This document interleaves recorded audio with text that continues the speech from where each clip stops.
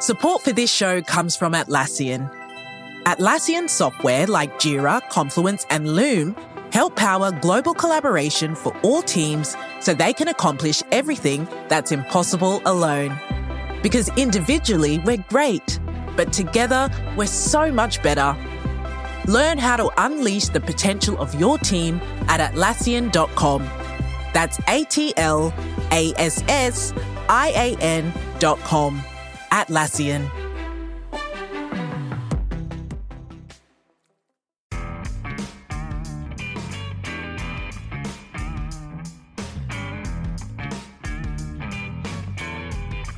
Hello, Giants fans, and welcome to a new edition of the Valentine's Views podcast. If you're watching us on YouTube, please like, share, and subscribe. And if you're listening across the Big Blue View Radio Network, please subscribe wherever you listen to podcasts. All right, today we're going to do something a little bit different. We're going to talk about one of the Giants' Super Bowl winning teams. We're going to talk about the 1986 team, and here to do that with me is longtime NFL columnist Gary Myers, who's written a book about that team that will come out on September 12th called Once a Giant. Gary, thank you very, very much for hopping on the show. Thanks for having me on, Ed. So, I have not had the opportunity to read this book yet. It's not out yet. But tell me what the genesis of this book is. And it's what now, almost 40 years since the 86 team won a Super Bowl. What's the reason for writing this book about this team now?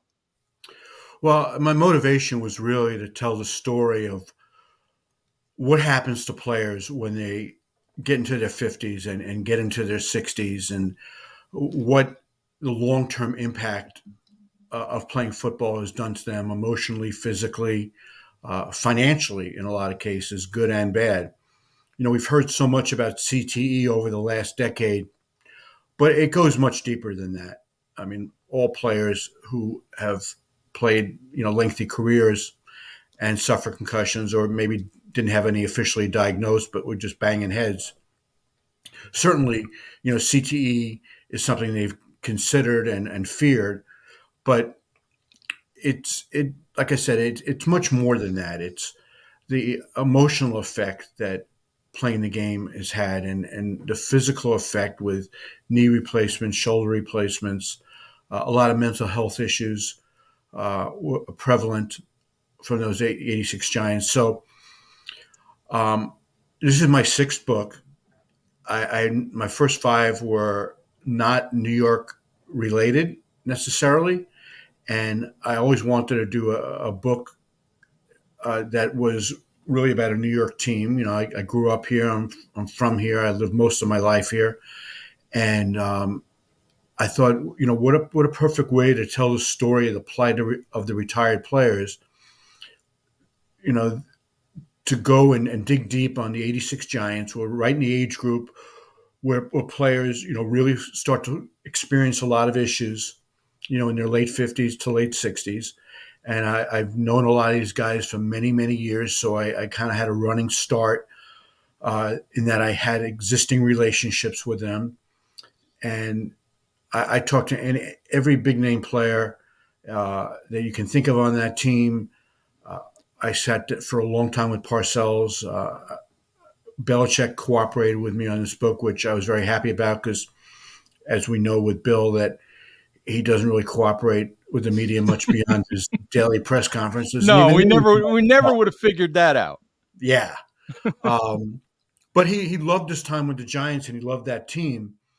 So he was very happy to answer my questions. And I think I put together 300 really compelling pages that tell the story of what these guys are going through now. But so the book wasn't a complete downer, and I didn't want it to be, because there are a lot of heartwarming stories in here as well.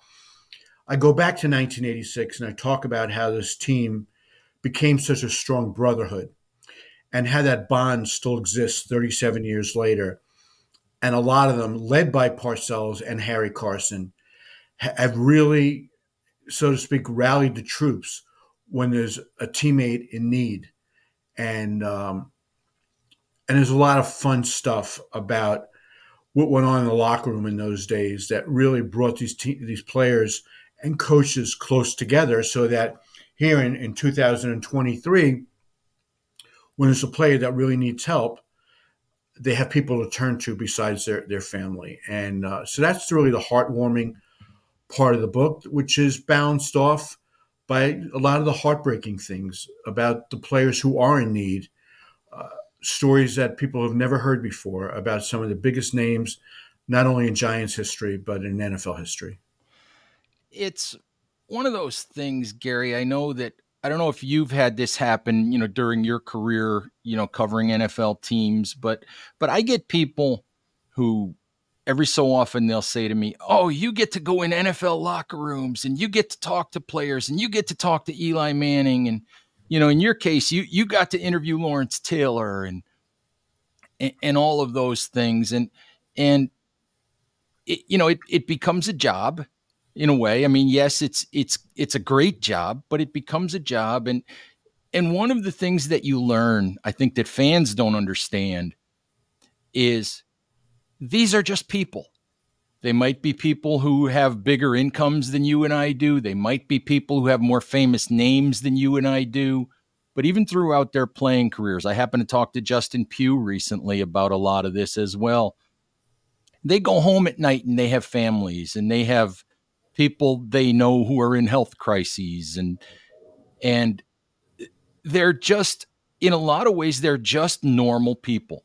And I think that, for me, I think that's something that a lot of fans don't really understand is they're just people who have the same issues you and I do, and maybe other issues based on the living that they've chosen. Well, yeah, I mean, absolutely. They're normal people with the same day-to-day issues that we all have. And that's just supplemented by the fact that they played a collision sport where it was a high-speed car crash basically every play. And there's repercussions that come about as a result of putting their bodies through that. And one story I'll tell you is that, and I think, people in their 50s and 60s can really relate to this, is that, Jim Burt was really hesitant to go to a doctor after he finished his playing career. He had back surgery, but other than that, he really hadn't gone for any checkups, which, as we all know, is really crucial to maintaining good health. And, Harry Carson found out about this, and I have the specific number of years that he had not gone to a doctor in the book. I don't really recall off the top of my head, but it was a significant number of years. And Harry was insistent on Burt going to the doctor. Harry still considers himself captain for life. He was the captain of that team, and he considers himself captain to this day. So Harry kept pushing and pushing for Burt to go to the doctor, and Burt finally gave in, but said to Harry, "I'll only go if you take me." And Jim denies that the reason he didn't want to go is because he didn't want to find out anything bad, which is, I think, the fear that we all have when we go to the doctor. And he just says, I just didn't get around to it, But when Harry started pushing, he agreed to go. So Harry and his wife took Jim Burt to the doctor. And then they get to the doctor's office, and they're sitting in the waiting room. And Jim insisted that Harry come into the examining room and sit there while the doctor was examining him. Now, there's a disagreement between Harry and Jim when the doctor was performing different tests on him, whether Harry stayed in the room or not. I don't need to get too graphic here, but Jim says, there's no way I would let Harry stay in the room. And Harry said, yeah, I stayed in the room. I just turned my head. I didn't want to watch. But regardless, they're both in agreement that that Jim went to the doctor because of Harry and has been going to the doctor ever since. So that's just an example of how Harry still considers it his responsibility to look after his guys. And to me, that's just an amazing story. I've covered the Cowboys for 8 years in Dallas in the 1980s, and I've stayed in touch with a lot of those players. And a lot of them still live in Dallas, and they see each other at events. But I don't know that they have a Harry Carson on that team, or a Phil Simms, or a coach. And I mean, Landry has passed, but um, even an assistant coach that has stayed in touch with their players. And, after Landry, I don't think Jimmy Johnson looks after his players like Parcells does. And people will read in the book, right in the introduction, I hit people over the head with this amazing story about how Parcells, and I'm just giving you a snippet of this because I want people to read the book, but over the years, Parcells has loaned out a total of $4 million to 20 of his former players who have come to him. I won't say destitute, but certainly in having a financial hardship. And Bill sat down and written checks for about $4 million, which to me is completely unprecedented in sports. I've never heard of anything like that. And I said to Bill, why? Why would you do something like that? Why do you feel obligated? And he explained to me, Ed, that he set aside all the money he needs for what hopefully will be another 30 years of his life. He just turned 82. And he's given money to his 3 daughters and to his grandchildren. And then he has a certain amount of money left. And he says, what better way is there to do it than if some of my players who gave so much to me and helped me make me a Hall of Fame coach and make me financially secure. It was because of their hard work and me driving them and to be the best they can be. They gave so much to me. Now that I'm in a position to help, and unfortunately they're in a position where they need, why shouldn't I be the one to help? And, people who remember Parcells as this hard driving coach who had a love-hate relationship with his players, and now to see the transformation where he has become the patriarch of that team. Wellington Mara was for a long time, but Bill was still coaching other teams at that point. Now that Bill is retired and splitting his time between Florida and Saratoga, players call him on his birthday. They call him on Father's Day.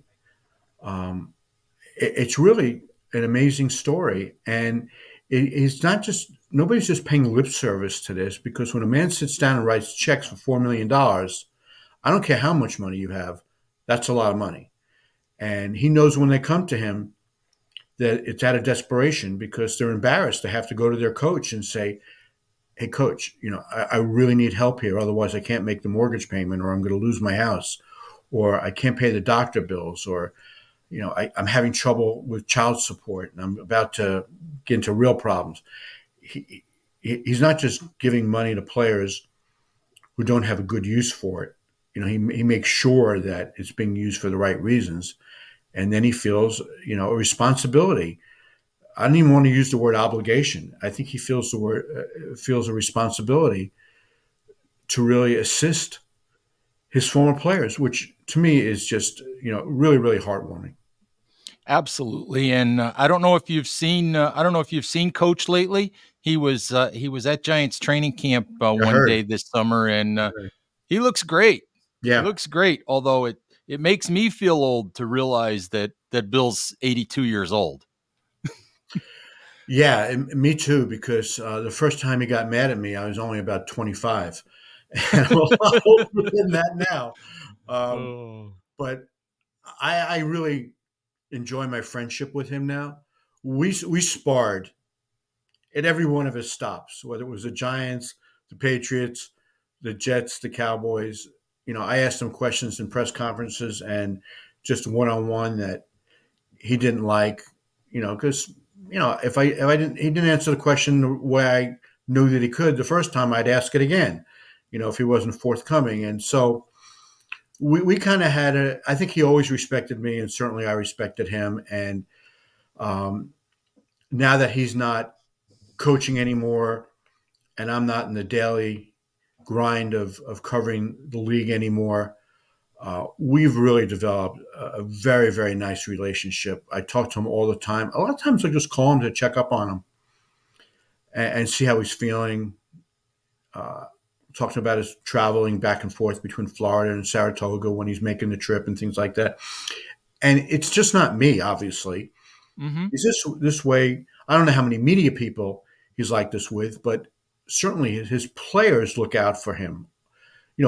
Bill's divorced now, so he lives on his own, and his players are constantly checking up on him, which is, when you think about it, it's really cool that they Mm-hmm. accomplished so much together.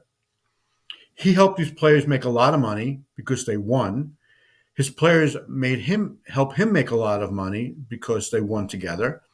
So they owe an awful lot to each other. They might have hated it, not him, but hated the whole routine when they were playing for him, because he always said, if his expectations for players were greater than the players had for themselves, it was a problem.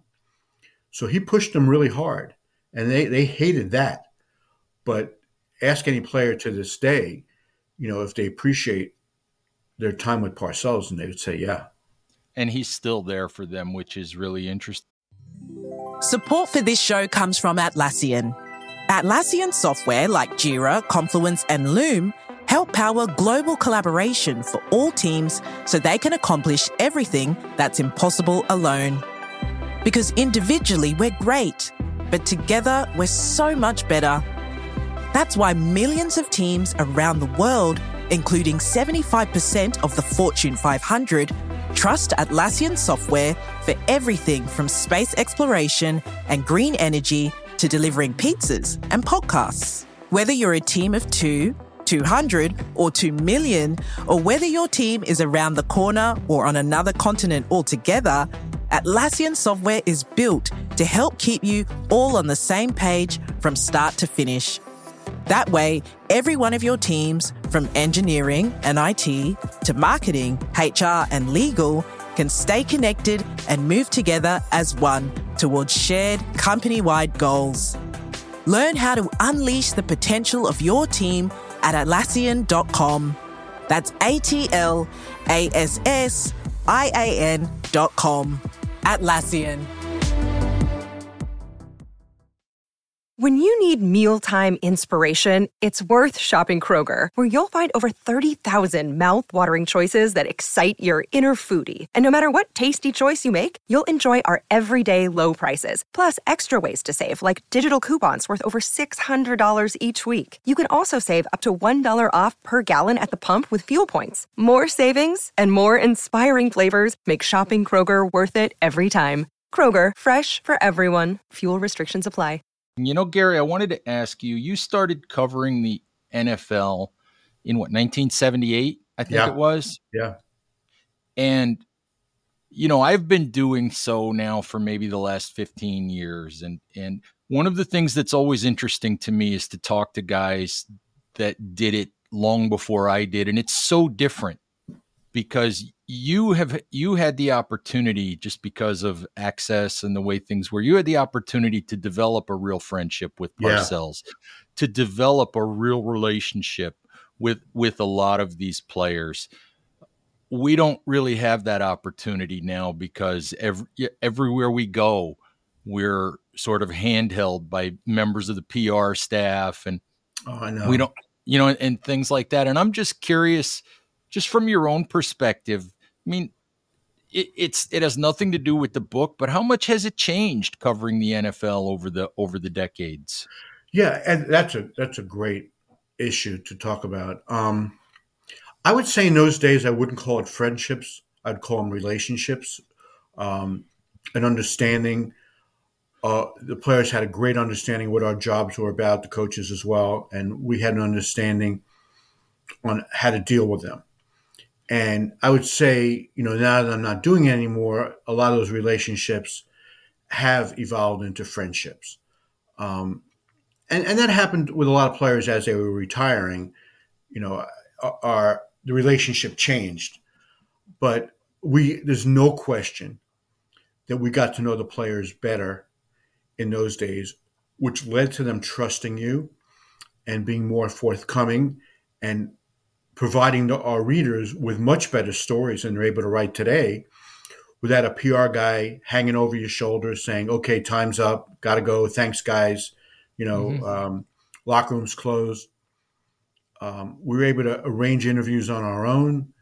get one-on-ones because the media crowd wasn't anything like it is today, with all the websites and whatnot, probably tripling the number of people that were covering the team, in the late 70s, 80s, even the 90s.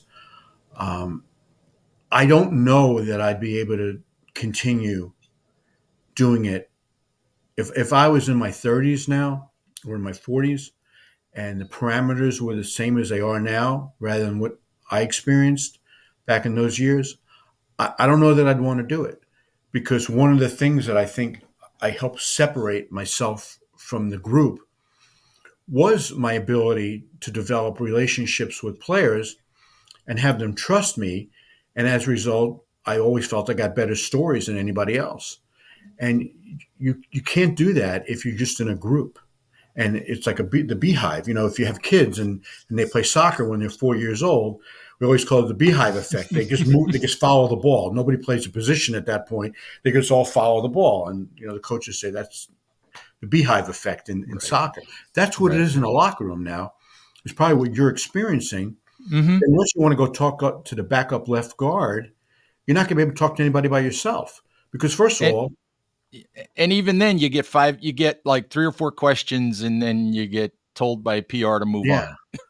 And yeah, and that's because a lot of it is because the players are spending the interview period in the trainer's room or in the lunchroom. And so maybe there's 6 guys in the locker room at a time, maybe 10, and maybe 2 or 3 are guys that you were considering talking to that day, but then so is everybody else. And so you never get any one-on-one time. It's just, to me, and maybe if I was just starting out in the business and didn't know any better, I'd be able to handle it. But knowing how it was when I first, for most of my career, and how it is today, it just wouldn't be enjoyable, because I'd just be one of many.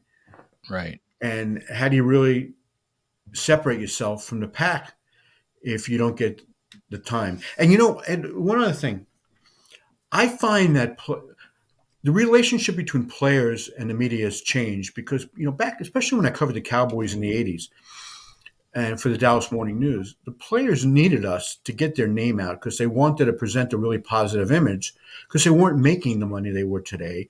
And if they had a positive image, maybe they would get that endorsement deal from the local car dealership to be able to supplement their income. So they wanted to cooperate with the media. Now the players are making so much money that they don't need us anymore. The team doesn't need us anymore. It used to be they wanted the media there to promote their brand. They didn't even call it a brand in those days. But now they have, like the Giants, for example, and I get along great with the Giants, but they have their own in-house media team, video for the website, all the stories that are up there. They take care of NFL Network. They take care of their network media partners. And I really believe, for the most part, not just the Giants, but all the NFL teams get generate their own publicity. They'd be just as happy if the day-to-day media didn't exist anymore. You're probably right about that. Yeah. And you know what? I just want to say one thing. I have found that players today, in terms of enjoying the media, I'm not talking about like when you have 20 people around, but I think in a one-on-one interview, players really haven't changed all that much. They still enjoy it.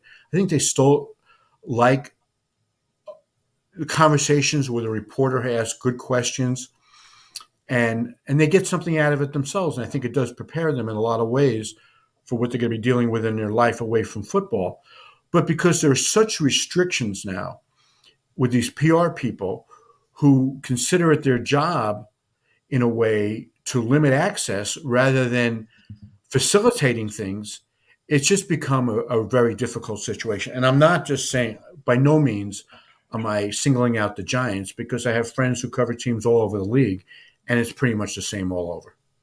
Absolutely. And, to circle back to your book, Once a Giant, which is coming out September 12th, folks. So to circle back to that, I think a lot of the stories and a lot of the detail and a lot of what you get into probably couldn't have been told without the relationships that you had been able to form with some of these guys over the years. And there is one in particular, and I don't want you to give away the entire book. Sure. But as I was reading through some of the prep material for your book, the Giants fans have this mental picture in their head of Mark Bavaro. Mm-hmm. Big, tough Mark Bavaro carrying San Francisco 49ers defenders down the field, basically being almost a mute while he was playing and hardly ever talking to the media, and just being this big, tough, almost this bronze statue of a guy.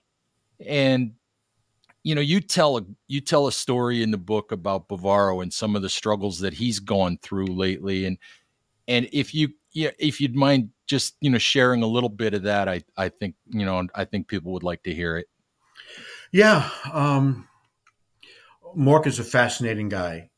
I think he's a really bright guy, and it's funny. He told me a story that one of his daughters, his daughter, he has a couple of sons and a daughter, was watching an interview that he did in 1986 when, like you mentioned, he was very reluctant.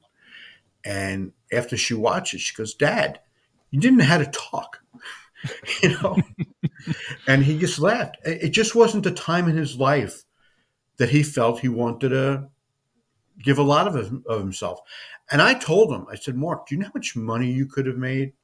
Because back in those days, playing in New York was a big advantage for guys getting national endorsement deals. It's not so much anymore because just the way the world has changed and the media has changed. I said, "You could have made a fortune. Fans loved you. He's a nice looking guy.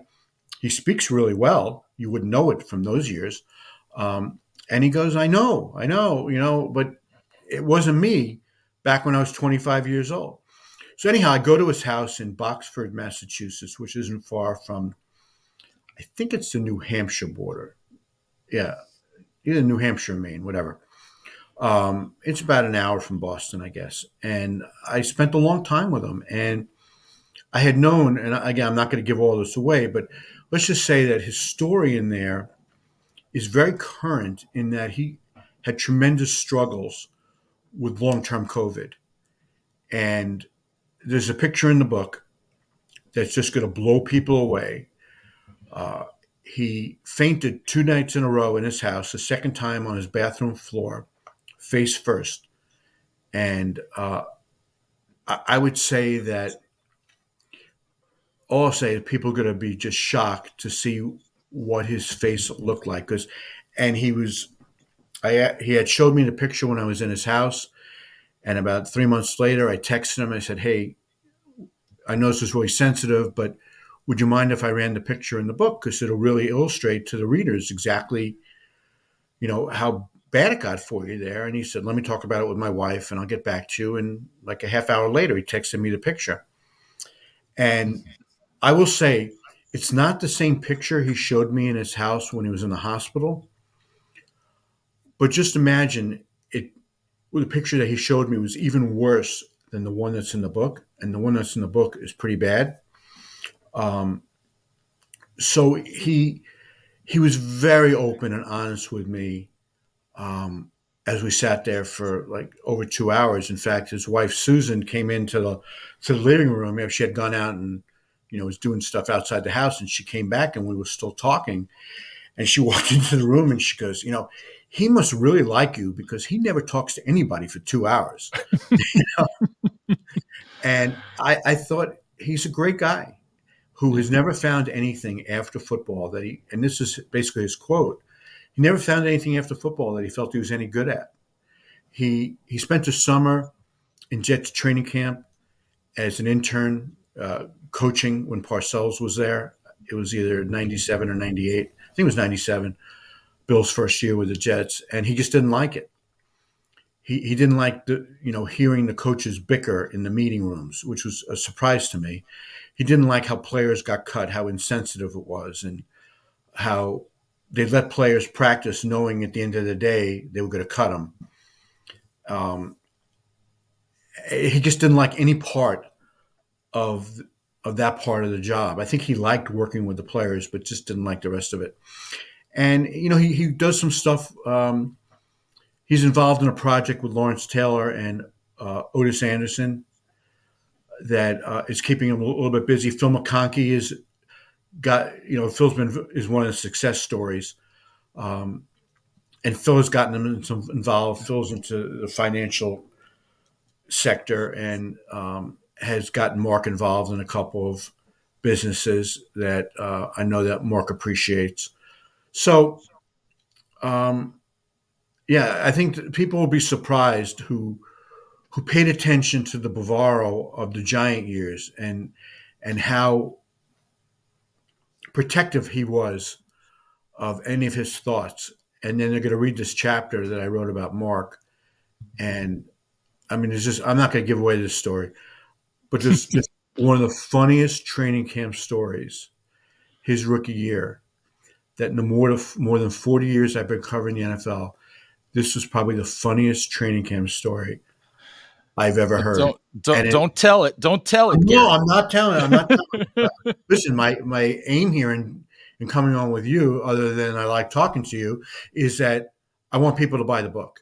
And obviously, the story about Mark in training camp, his rookie training camp, is going to have you falling on the floor laughing. All right. Hey, Gary, before I let you go, I want to turn to a couple of other topics real quick.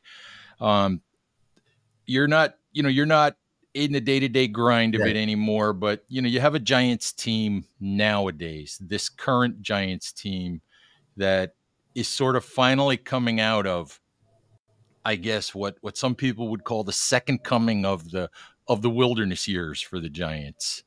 And just, from where you sit sort of from afar, can you draw any parallels to this, from this Giants team to any of the other Giants teams that maybe eventually won Super Bowls? Is it too early to do any of that? Just in terms of how any of those teams developed, over the years, because it doesn't happen overnight. No, well, certainly cannot compare them to 86 or 90 because those were the pre-free agency years. And I mean, the 86 team built to that moment in 84 and 85 in, disappointing playoff losses, which I think all teams in that era went through before they would win a championship. But you kept those teams intact so you can kind of get a sense before the season, okay, this is going to be the year they turn the corner. It's much different now because there's, 30% turnover in the roster on a year-to-year basis. So it's very hard to predict how a team is going to do, other than teams that have a young quarterback on his rookie contract and a good core or foundation around them. And, I look at teams like Buffalo, which before Josh Allen got his second contract, was able to really build the team up around him. And they hit it big because he was great early on in his career. Justin Herbert is the same way. Joe Burrow. Now you're looking at the Giants, where are they compared? So we're going to throw out 86 and 90. Where are they compared to, say, the 07 and the 11 teams? Well, I don't think in either case we went into that season thinking that Giant team was going to win the Super Bowl. In fact, the 07 team was kind of falling apart around Thanksgiving that year in a horrendous game for Eli against Minnesota, if you remember. He threw a bunch of interceptions, like 2 or 3 were returned for touchdowns. And I remember writing a column after that game, this was Eli's 4th year. Is he the long-term answer? Are they going to have to move on from Eli and Coughlin?